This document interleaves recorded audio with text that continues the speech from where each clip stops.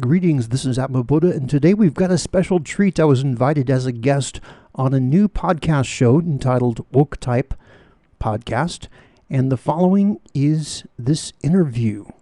Enjoy. Welcome to the Woketype Podcast. In this episode we are talking with Atma Bodha, a self-proclaimed enlightened being that guides us through truth and love. At the same time, shows us how precious individuality is. See you soon.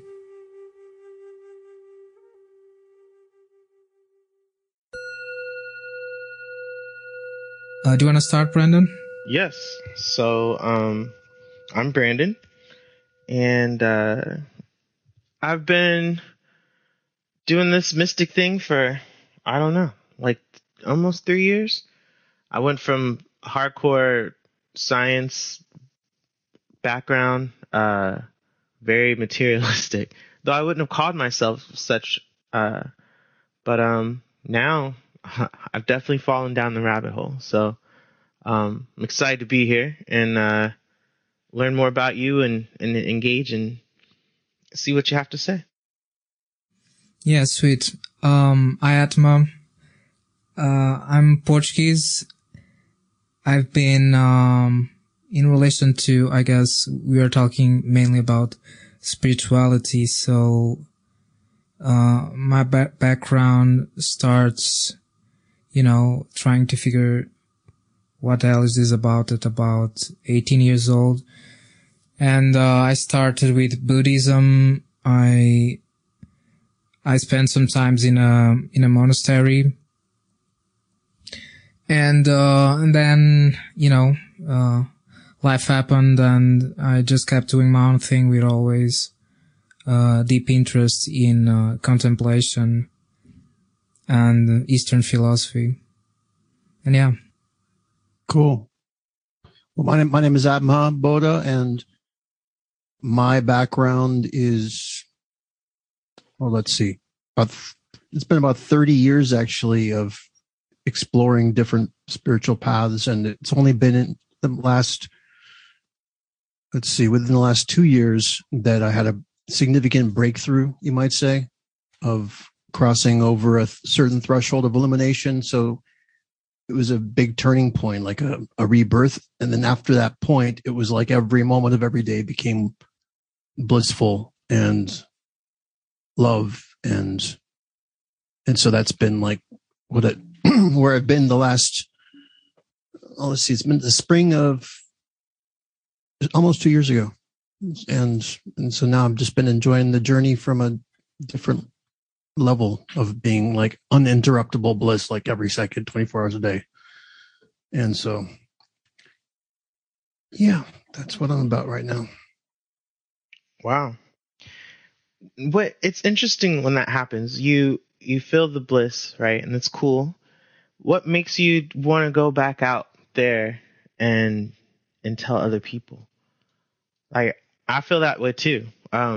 Something about it. It's like, oh, this is awesome. And then something in you wants to share. Yeah, that's a great question. And well, first of all, there's different perspectives and understandings of what enlightenment even is, right? I mean, people have different definitions. And so there can be some debate in terms of online. Some people might have one perception of what an awakening is or what enlightenment is. And the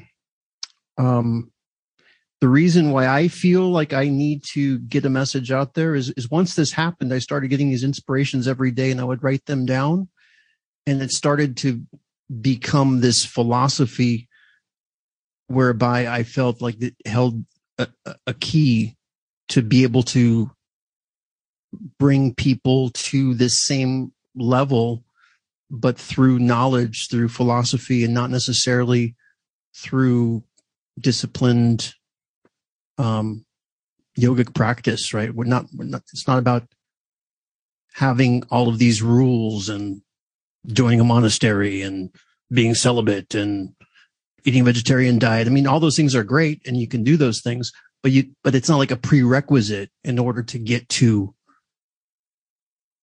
a higher level. And so I felt like that's not something that I'm even seeing out there. In fact, most people talk about love, and people aren't really talking about truth and the experience of truth and about how the mind needs truth as opposed to the heart, that the heart is great and it's part of who we are, but there's another level to each individual called the mind. And a lot of people say, oh, the mind's something we should get rid of. It's the ego. We need to abandon the ego and we should come from the heart. And, the ego gets in the way. And from what I've experienced, you need the mind. You need the mind to be able to focus and latch yourself on the truth, where the heart needs love. The mind needs truth. And I think that concept is not even really talked about out there very much. I mean, maybe it is, and I've not seen it, but most people, a lot of people, they don't even know what the experience of love is.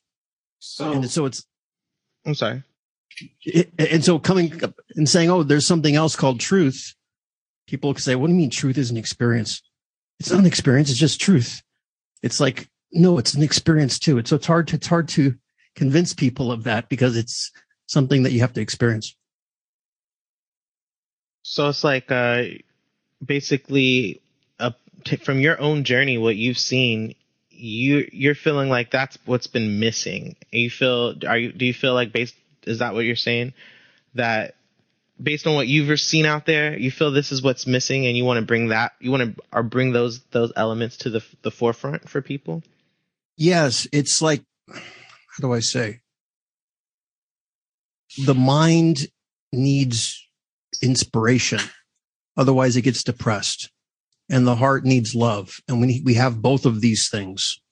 And it's like two twin spheres of pleasure that once you're able to open the heart and open up like the crown chakra, you can have two extremely intense, pleasurable experiences within yourself. And yeah, I wish I would hear more people talking about this, but I don't. So I'm talking about it. So, okay. I mean, you're right. That makes a lot of sense. I imagine if something happened like that, if I was experiencing that kind of feeling, I think that would be hard to not speak to or about. Mm-hmm.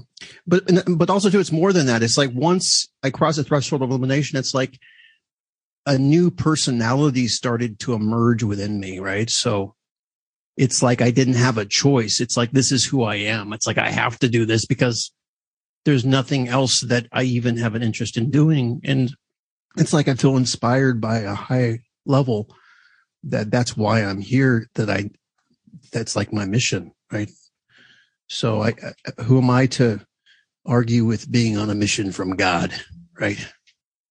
You talked about philosophy and being the main means to give people in terms of giving them the experience, right? So could you outline the basics of the philosophy, or what would you teach me if I want to learn about your realization? Well, the basic fundamentals is that there's two ultimate primordial forces in the universe, and they are love and truth. And most everybody is familiar with love. I mean, that's something that's easier accessible, right? Animals have love. That's why pets are so popular. You got dogs and cats that freely express their enthusiasm and their love for their owners, right? So that's why they're popular. But on the other end of the spectrum, what animals cannot seem to experience, and that is truth. And truth, from my perspective, is the ultimate source of inspiration and knowledge. And in fact, it's a supreme conscious entity. And there's names for this. In Hinduism, they call it Brahman. In Buddhism, maybe they call it like Tao or something like that. And, or Bodhi mind. Mm-hmm. And so the concept is that it's an independent, supremely aware, super powerful entity that's not about judgment. It's not, a judgmental God like it is from a religious perspective, but it's like an ultimate force, like kind of like Star Wars. to talk about the Force. Right. And so it's something there that anybody can tap into and access. And it's not like any mind can own the truth. It's like minds can only swim in it. It's like a sea of inspiration that your mind can be immersed in. And once it's there, it feels like it has arrived home. Like that's what it's been craving all of its life. At least that's how it is for me. Well, why don't you think animals experience truth? I'm sorry, that was just what stuck out for me. Well, I mean, because from my understanding, you need to have a cognitive mind and being able to have reason and some level of discipline. Animals are governed by their instincts for the most part. I mean, there could be exceptions with maybe dolphins or something. Who knows? But the point is that I'm sorry, what was that? Do you think humans have instincts? Absolutely. That's you've got these primal desires, right? You got the animalist savage within you, and as you evolve as a human, you want to have the mind be over the body, right, and not have the body be controlled. You don't want your savage nature to be in control. You want to help master those other instincts. At least that's what I consider ideal. How about you? When I think about the human being, I see the same thing as what I see in animals. When I think about human instincts, I think I think it would be hard to recognize them because we are human. And our instincts influence our thinking. Our instincts influence our perspective. Our instincts are like, it's all here. And so when I think about the savage nature of man and the more primal, and then I think about the more mental aspects, I think those are just two aspects of the same thing. I think animals are the same way. They have their own kind of cognition that's going on in there, and so I don't know. I think we're not special. Like, I think from the human perspective, I don't know how to say that, but okay. Well, let me just interject something. You know that movie Dune? Yes. Whereby the guy has to stick his hand in the box, right, and not remove his hand. Well, I don't think any animal is going to be able to endure that test. Right.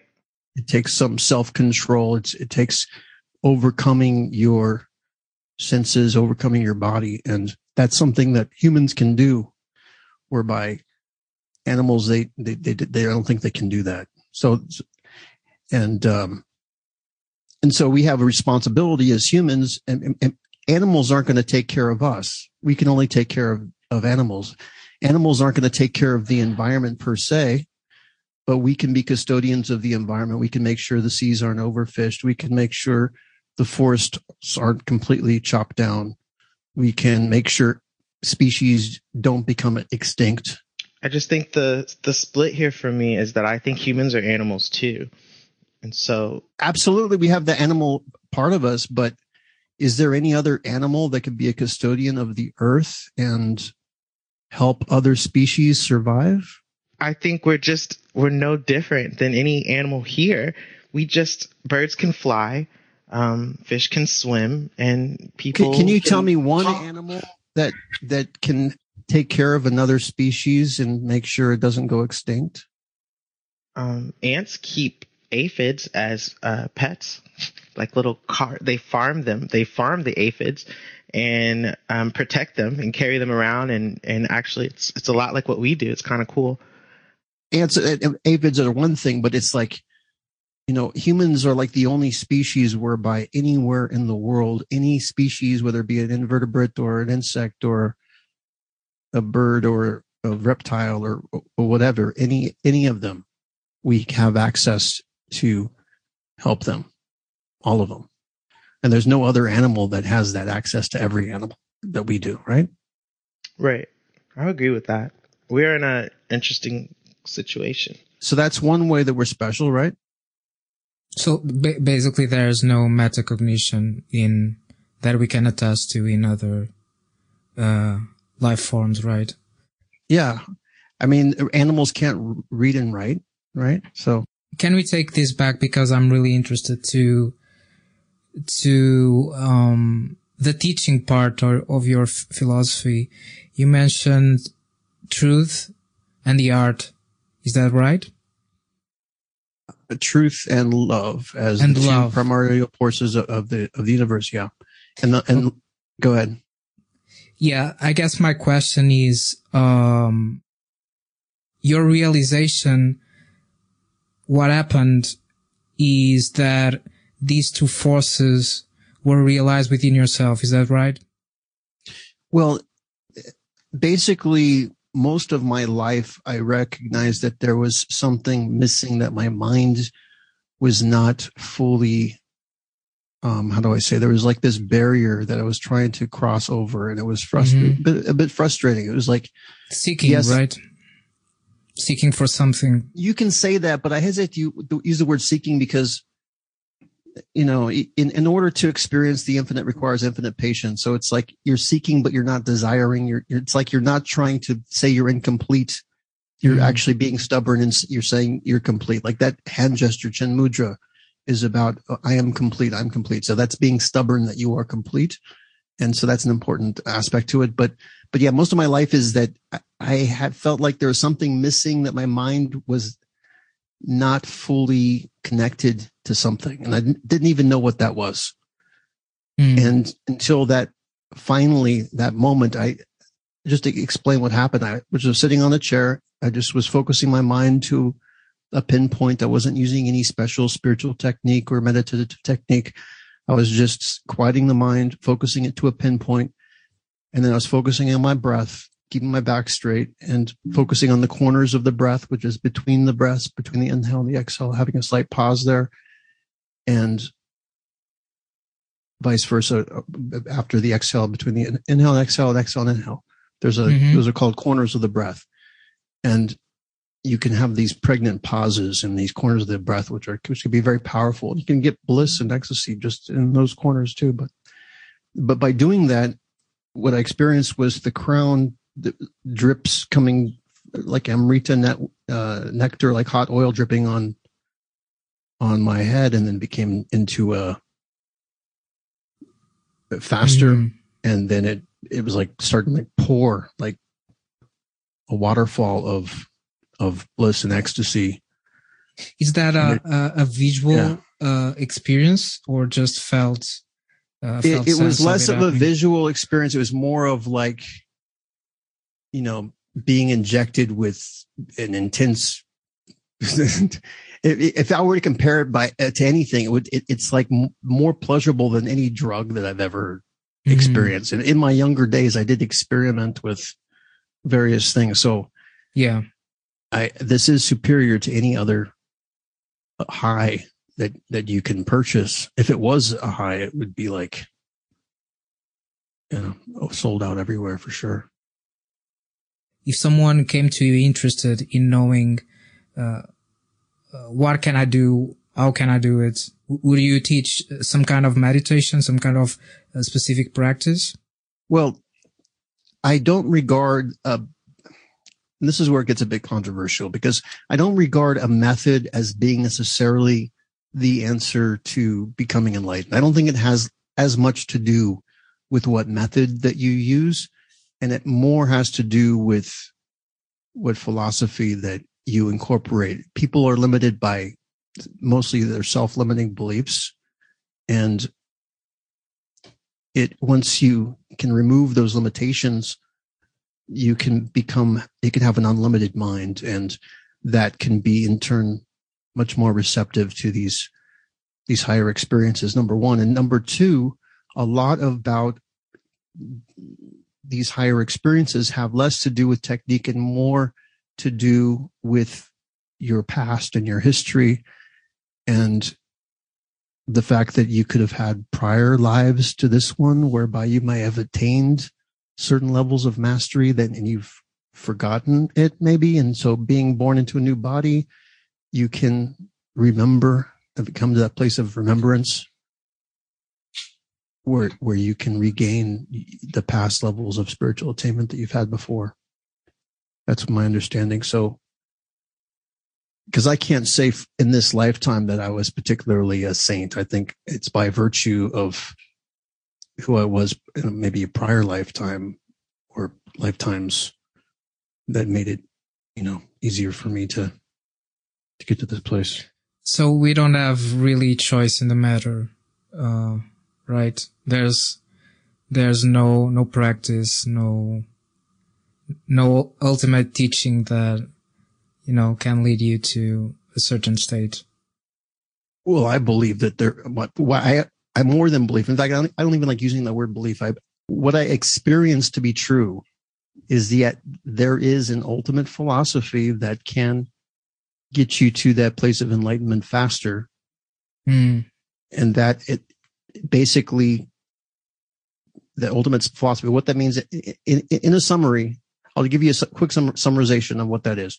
Your heart, unconditional love. Your mind wants inspiration.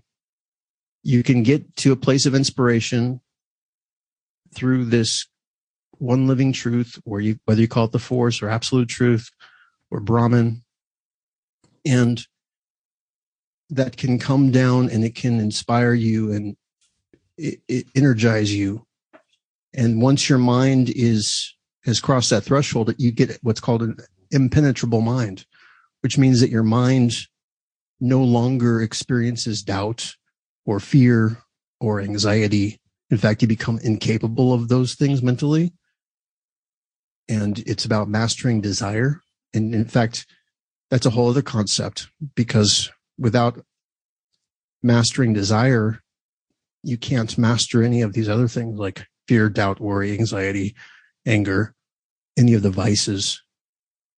And it frees you up. So if you master desire, you can do anything you want and not feel desire. When you say master, do you mean that you're in control of the desires? How do you mean by mastery? Well, when your mind is full of bliss and your heart is full of love, it's like you don't have room to desire anything, because you already feel so complete and you already feel so amazing that you don't feel like you need any of these external things in order to make you happy, right? You can still be amused by these external things and you can enjoy yourself with various activities, but you don't need them to feel complete. So you don't desire them, because that's what desire is. Desire just means you have an attachment to something external and you're not going to feel happy or incomplete without the object of your desire. Whereas when you feel love, you don't have that sense of incompletion.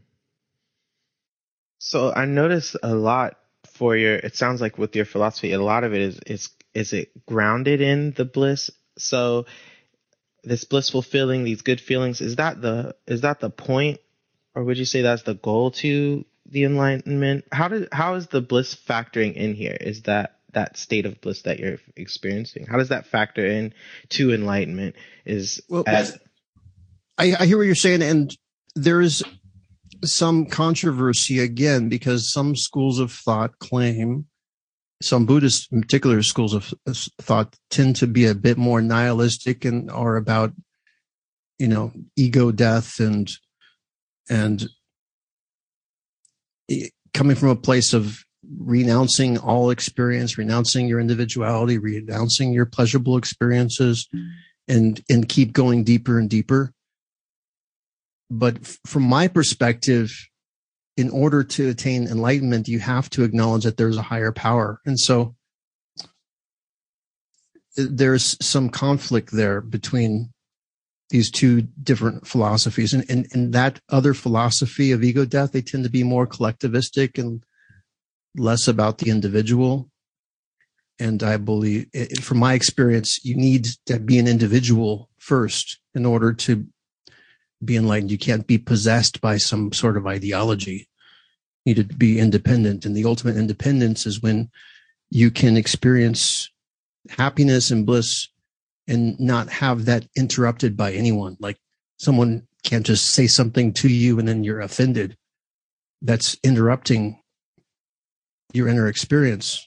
And that's a form of weakness. It's like when you have thin skin, that's like a form of weakness. Whereas if you are stronger, and when you have a correct philosophy, you have that inner strength naturally, otherwise known as fortitude and equanimity of mind. Yeah, I'm trying to put all the pieces together, so I'm listening, and it makes me want to ask you where does love come from? This love, where is that in relation to yourself? Well, there's something called the chakra system, and I know it's kind of misunderstood, but there is some truth to these chakras. You have the heart chakra, which is the seat of love, and that's where love ideally is experienced, is in the heart. And in the mind, you have the crown chakra, which is the source of ultimate truth, absolute truth, Brahman. And so these places in your body do correlate to these specific energies. And some people confuse love and truth or think they're the same thing. But love is actually a lower frequency vibration than truth. And the crown chakra is a higher frequency. It's the highest that you can experience as a human anyway. And they each have two very distinct experiences. It's like if you feel inspired, that's a mental thing. If you feel love, that's a heart thing.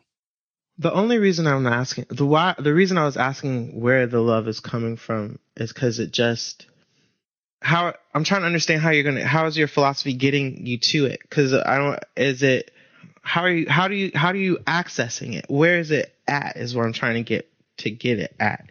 Are things inspiring love? Are you made out of it? Is it like where is this love at? And how are you getting? Did you tap into it? Has it been there the whole time?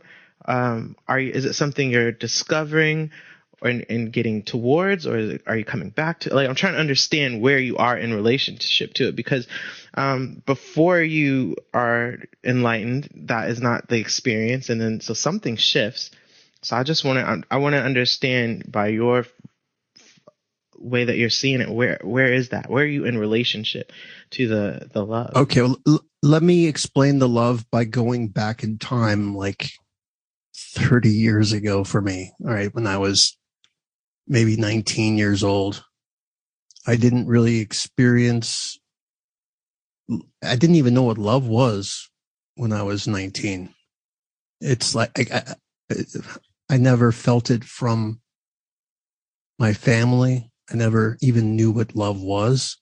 And it wasn't until I was, in fact, maybe it was early 2021 or something, I met an enlightened master at one point. And within moments of being in his presence, my heart opened up with love. And I had been trying to open up my heart for some time. It was only, I guess, by virtue of being in the presence of somebody else who had already been there that it helped to open my heart. But he's no longer, I don't have the same relationship with him anymore. But he was very instrumental for that part of my journey of opening up the heart. And another book that was very inspiring to me that helped with that too was called Huna, A Beginner's Guide by Enid Hoffman. And it's a very interesting concept it's a Hawaiian mysticism where they teach you have three selves. You've got a lower self, a middle self, and a higher self. And the middle self is like your conscious mind, and the lower self is like your subconscious, and the higher self is like your superconscious. And how this Huna mysticism of Hawaii teaches it is that the lower self is like your baby, the child within, that takes everything that you say literally. And so if you say, "Oh, I'm stupid," even if you're saying it consciously, but you don't really mean it, that there's a part of you that takes all of that consciously. And so how they deal with it in the system is you name your lower self as a secret name that only you know. And then you build yourself up by telling the lower self that if you accidentally say something bad about yourself, you're not talking to the lower self within. And so you shouldn't take anything personal. If I have a negative thought, it's not directed towards you. But on the converse side, every day, it's like you give affirmations to that lower self using the secret name and saying, if you hear the secret name, then that means I am talking to you. And so you could say, oh, you're wonderful. You are amazing. And so you start to do that. And what happened for me is when I was practicing this, that's when I started to feel a glowing sensation in my heart. And it was like, oh, wow, this is something new. I didn't have this experience before. Okay. Well, wait, let me reframe let me bring it back. So let me re-ask this. If you are talking to someone, or so like with you and your master, before you hadn't felt love in his presence, and then in his presence you were able to feel this love, your heart open. Mm-hmm. Between you two, where did that love come from? Do you feel like he has it and he's beaming it out, and then you're receiving it, so that's how it's felt? Where was your access point to this in his presence, as I'm trying to understand? Okay, I'll describe the scene for you. So I was, I was with someone in Canada, in Vancouver, Canada. We were at this hotel. I saw this poster. It said such and such guru is going to be there for a darshan at such and such time. And I thought, oh, I never met a so-called guru before. I'll go check it out. But I had already done mantra meditation at the time. At the time, I think I was doing Om Namah Shivaya. And again, this is quite some time ago. So I went into the woods and did a mantra meditation for like a good hour to quiet the mind and get to a certain place of elevation. And then that's when I did the darshan. And when I walked in, it's like I felt this energy in the room that was very intense. And then I sat down and opened my eyes, and he looked at me and he gestured for me to straighten up my back. And I did. And that was when like my heart just exploded with this energy of love. And it's like it was always there. But my theory is that there are, how do I say, there's forces at work that try to keep people's love down, right? So that they make it more difficult for you to experience your own heart. So you feel it was always there, and then through your meeting, he was able to help you become aware of it. Is that what you're saying? Yeah. Okay. So he helped to open up the heart. Yeah. But in terms of the other inspiration with the crown, that's completely independent of any external teacher. So is your philosophy about opening the heart space? Is that what you're trying to help people do? Well, that's part of it, but it's not the end goal. It's like the beginning, really. I mean, you got to have an open heart. I mean, that's like part of being human. It's like animals have hearts. It's like people are disconnected with their own hearts. But to me, heart is not everything, because you still have a mind. And it's not about being mindless, formless, and killing off your ego. No, the mind is sacred also. It's you have to, in order to experience fully your potential, you need your mind. I totally agree with you on that. I've written several posts about how the ego is not your enemy. And if you fight it, you're just fighting yourself. I want to go back one more time, because I really agree with you about this love. I think love is an interesting part to hone in on, because it's just interesting. A lot of people don't know what love is or where it comes from, I think.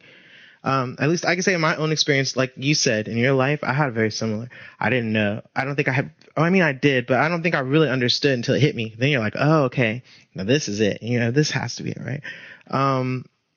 And I think that any philosophy that's going to help needs to really know where that is, where that access point is, where it's coming from in that dynamic, because it's going to be important when you're trying to guide people to it. you need to know where it is and where it's coming from. Well, I mean, love is everywhere. It's in all the animals. I think even in plants. I mean, love is everywhere. It's when we become more present and we are not trapped in our minds. That's what the problem is people get trapped in their minds. And that's how I was when I was younger. It's like society trains you or conditions you to come from your mind. But what is the concept of falling in love? If you think about it, what is that? That's falling from your mind into your heart. Mm. And so that's the important thing to understand, is that we are more than our mind. It's like, instead of saying, oh, we're not our mind, and say, oh, yes, we are our mind, but we're more than our mind. We also have bodies. We also have hearts, and I recognize that the best that's in me is the best that's in you. And that's in the heart. And also this higher inspiration is something that everyone can experience too. That's beautiful. Can you tell us what you are doing nowadays to help get this message across? I know you create some content, right? Can you tell us about that? Yeah, at divinity.com. I've owned that domain name for a long time. I think it was like since 1994 wow. Or whenever they first started selling domain names. Have you got any offer for the domain? I've got some offers, but I mean, I wasn't considering selling it unless I got like at least 6 figures or something. Yeah. I mean, I've got, lower offers than that, but. Sorry to sidetrack that. I was just curious. Yeah. But, so I've done more recently these podcasts. I think there's like 57 of them online, and I've got a YouTube channel with where these podcasts have been converted into videos, about 57 of them. And you can find those links from divinity.com. And I've not been posting the last several days. I've been taking a bit of a break from doing that, but I'm happy to answer if you guys have any other questions you want to ask me or whatever. I've not been keeping track of the time. We should be almost done unless Brandon wants to ask you something. No, I feel like that was good. I felt like we were winding down there. Well, I can add something that I was inspired with earlier today. Sure. Is these 3 words: don't believe, receive. I like that. Because I know that there's a lot of skepticism out there, and there's a lot of good reason for skepticism, right? I mean, there's some bad teachers, there's some gurus, there's some people out there that maybe there's some knowledge out there that is questioned that I have issue with. And so I believe that the surest way to make sure that you are attuning yourself with something that's real and helpful for you is not to let yourself blindly believe in something, but instead try to have an adaptive, open, fluid mind and recognize that the universe has something for you that is beyond your expectations. And you can't even conceptualize in your mind the magnitude of how amazing this potential is. And the best thing to do, in my opinion, is to just quiet your mind and to receive and accept the gift that the universe wants to give to you. And to not believe anyone, don't believe me, don't believe any teacher, but experience it yourself and trust in your individual experience. That sounds pretty good advice. Yeah. Like that old saying, know thyself. Mm-hmm. And people nowadays are so, how do I say, many people are so thin-skinned, so easily offended, and they want to impress people, and they want the approval and the validation of others. And a lot of people, they believe people's opinion of them more of themselves, other people's opinion of themselves, more than they believe in their own opinion of themselves. Oof. Yeah, that's a big one. And so, and what I understand to be true is that no one is an authority over who you are but you. Okay. Exactly. And no matter what they say about you, only you can know the truth about who you are. That's my favorite. I think anybody out there that's trying to help anyone or teach, if your message ultimately isn't pointing back at the person, if it is not empowering them, then it's missing the point, man. So yeah, love that. Mm-hmm. And be very wary of teachings that try to say how insignificant you are, or how you're not important, or how you're like a speck of cosmic dust compared to the universe. It's like, no, don't try to make yourself smaller. Don't try to have a more limited, smaller perception of yourself. That's not going to be helpful. What's helpful is to have an expanded perception of yourself. That's the gateway to unlimitlessness. I mean, you can argue that there's two ways to unlimitlessness: by being nothing, because that's technically nothing isn't limiting, or being everything. Yeah. Well, I prefer the path of being everything. In fact, better than being everything is being the best in everything. And that's a very important distinction, because if you are everything, you are the good and the bad. Whereas if you are the best of everything, then you are transmuting and purifying in yourself only the very, very best, because the ultimate, the highest truth is in everything, but it's the best of everything. And that's an important distinction. And maybe that takes some time to really fully. Yeah. Thank you so much, Atma, really, for being so fast to accept my invitation and coming here, despite all our time difference, right? Yeah, thank you. All right, great, sure. And if you guys have any questions about anything, you're more than free to message me. And in fact, if anybody listening to this wants, divinity.com, you got links also to Reddit and to. Yeah, I'll put your links up on description of the podcast. Yeah, awesome. And you guys are awesome. You guys are more awesome than you think. Well, thank you. Thank you. That's so the much. beautiful thing, is like you're Santa Claus. It's like everybody's more awesome than they think. It's like you have that secret present for everyone you meet. It's like seeing the best in everybody. That's how you inspire people. Wouldn't it be great if the whole world was like that? That's what I want to see happen.